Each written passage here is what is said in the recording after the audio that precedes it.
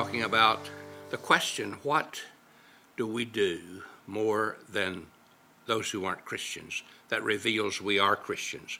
You see, Christianity is not just doing, it's being, but we do because we are.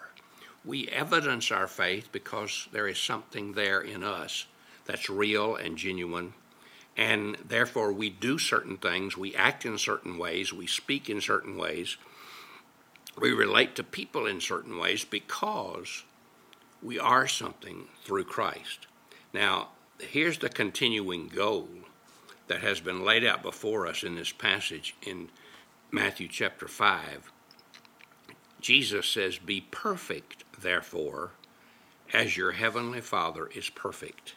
Now, immediately we step back and say, impossible. Well, let's look first at the meaning of perfect. It means fullness, completeness, sufficiency, fully developed, well-rounded, and moral perfection. All of these should be our goal. Now, this is a neglected ideal because, first of all, we say, I can't do that. I can't be perfect. So I'm not going to try. It's no use to even try to be perfect. Well, that may be our excuse, but Jesus commanded us to seek to be like him. And he's perfect. Now, he didn't say we would be perfect, but he said that's our goal, is to be like him. And I know there's some strange people who say they have reached a state in their spiritual walk of sinless perfection where they never sin. Of course, that's pretty obviously not true if you're around them, because we all sin. We all fail at times. But the point is, if our goal is less than 100%, if our goal is a low mark, a low goal, we're going to reach that mark. And the average Christian says, well, I'm just an average Christian, but that should never be our goal. Our goal should be the greatest Christian possible for us to be. And it's not just to be satisfied that we might be a better believer than some other believers. We may be more committed, more faithful than they are. That's just not enough. That's not what God wants us to let his Spirit fill us so that we can be more and more and more like Christ. Of course, until we get to heaven, we won't be morally perfect, but we can be. We are perfect in God's sight the moment we trust Christ as far as his acceptance of us, but in our actual lives, we're not perfect. But if our goal is to be like Christ, he's perfection. And so we won't reach it, but shoot for the stars. Don't shoot for the dirt.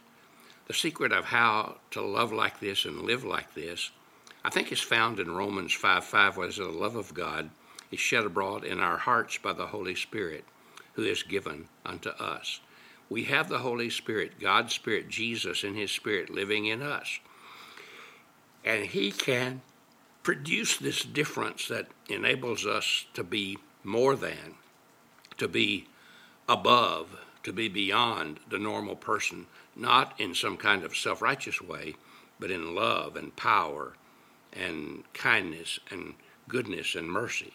And if we do that, it will make a real difference. So I hope that you will take seriously that question and you will let God work it in your life and let him produce the results in you.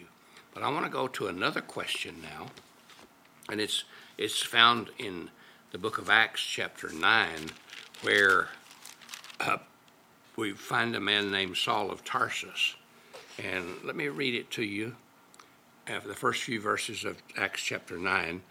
Meanwhile, Saul was breathing out murderous threats against the Lord's disciples. He went to the high priest and asked him for letters to the synagogues in Damascus, so that if he found any there who belonged to the way, now the way was the Jesus way, whether men or women, he might take them as prisoners to Jerusalem. As he neared Damascus on his journey, suddenly a light from heaven flashed around him. He fell to the ground and heard a voice say to him, "Saul, Saul, why do you persecute me?" "Who are you, Lord?" Paul asked. And then and Jesus said, "I am Jesus whom you are persecuted." And then he asked, "What would you have me to do?" And Jesus replied, "Now get up and go into the city, and you'll be told what to do." And there he does what God tells him, what Jesus tells him to do. He turns his life over to Christ and begins a whole new pilgrimage with the Lord. But the study that I want us to do today is to answer the question, what do you want me to do? And we see that in Paul's life as he is moving from a man without Christ to a man with Christ.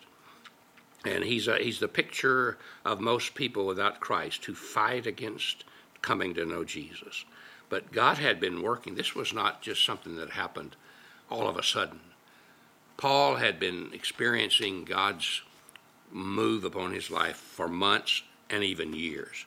First of all, Paul was aware that his religion, though he was ardent and committed, it really didn't satisfy the deepest needs of his heart and give him peace with God. And then he couldn't get around this Jesus man that had been here on earth for 33 years. And he knew all about Jesus and all about what he had done. And he couldn't get around the amazing things that he was.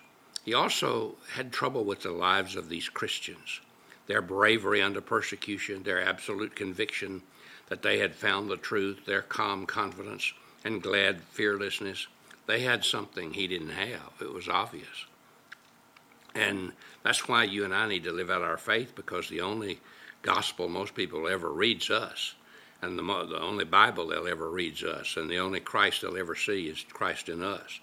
Also, the death of Stephen had a profound effect, I'm sure, upon Paul, because he was there and he held their clothes while they stoned Stephen to death, and he heard Stephen pray for his enemies, and he watched Stephen as he went through death, and was so faithful. And so all of that had a distinct part in Saul of Tarsus becoming Paul, the great apostle missionary, and the enemy of Christianity, becoming its greatest proponent and greatest spokesman. And I want you to do with me what Paul did on the road to Damascus. He asked two questions: who are you, Lord? And then what would you have me to do? Let's answer the second one. What would you have me to do? Now, this question relates to one's life's work. Lord, what would you like to do with my life? You see, many of us have never really found out what God wants us to do. We're still searching. We're still wondering, am I doing what I should be doing? Am I throwing away my opportunities?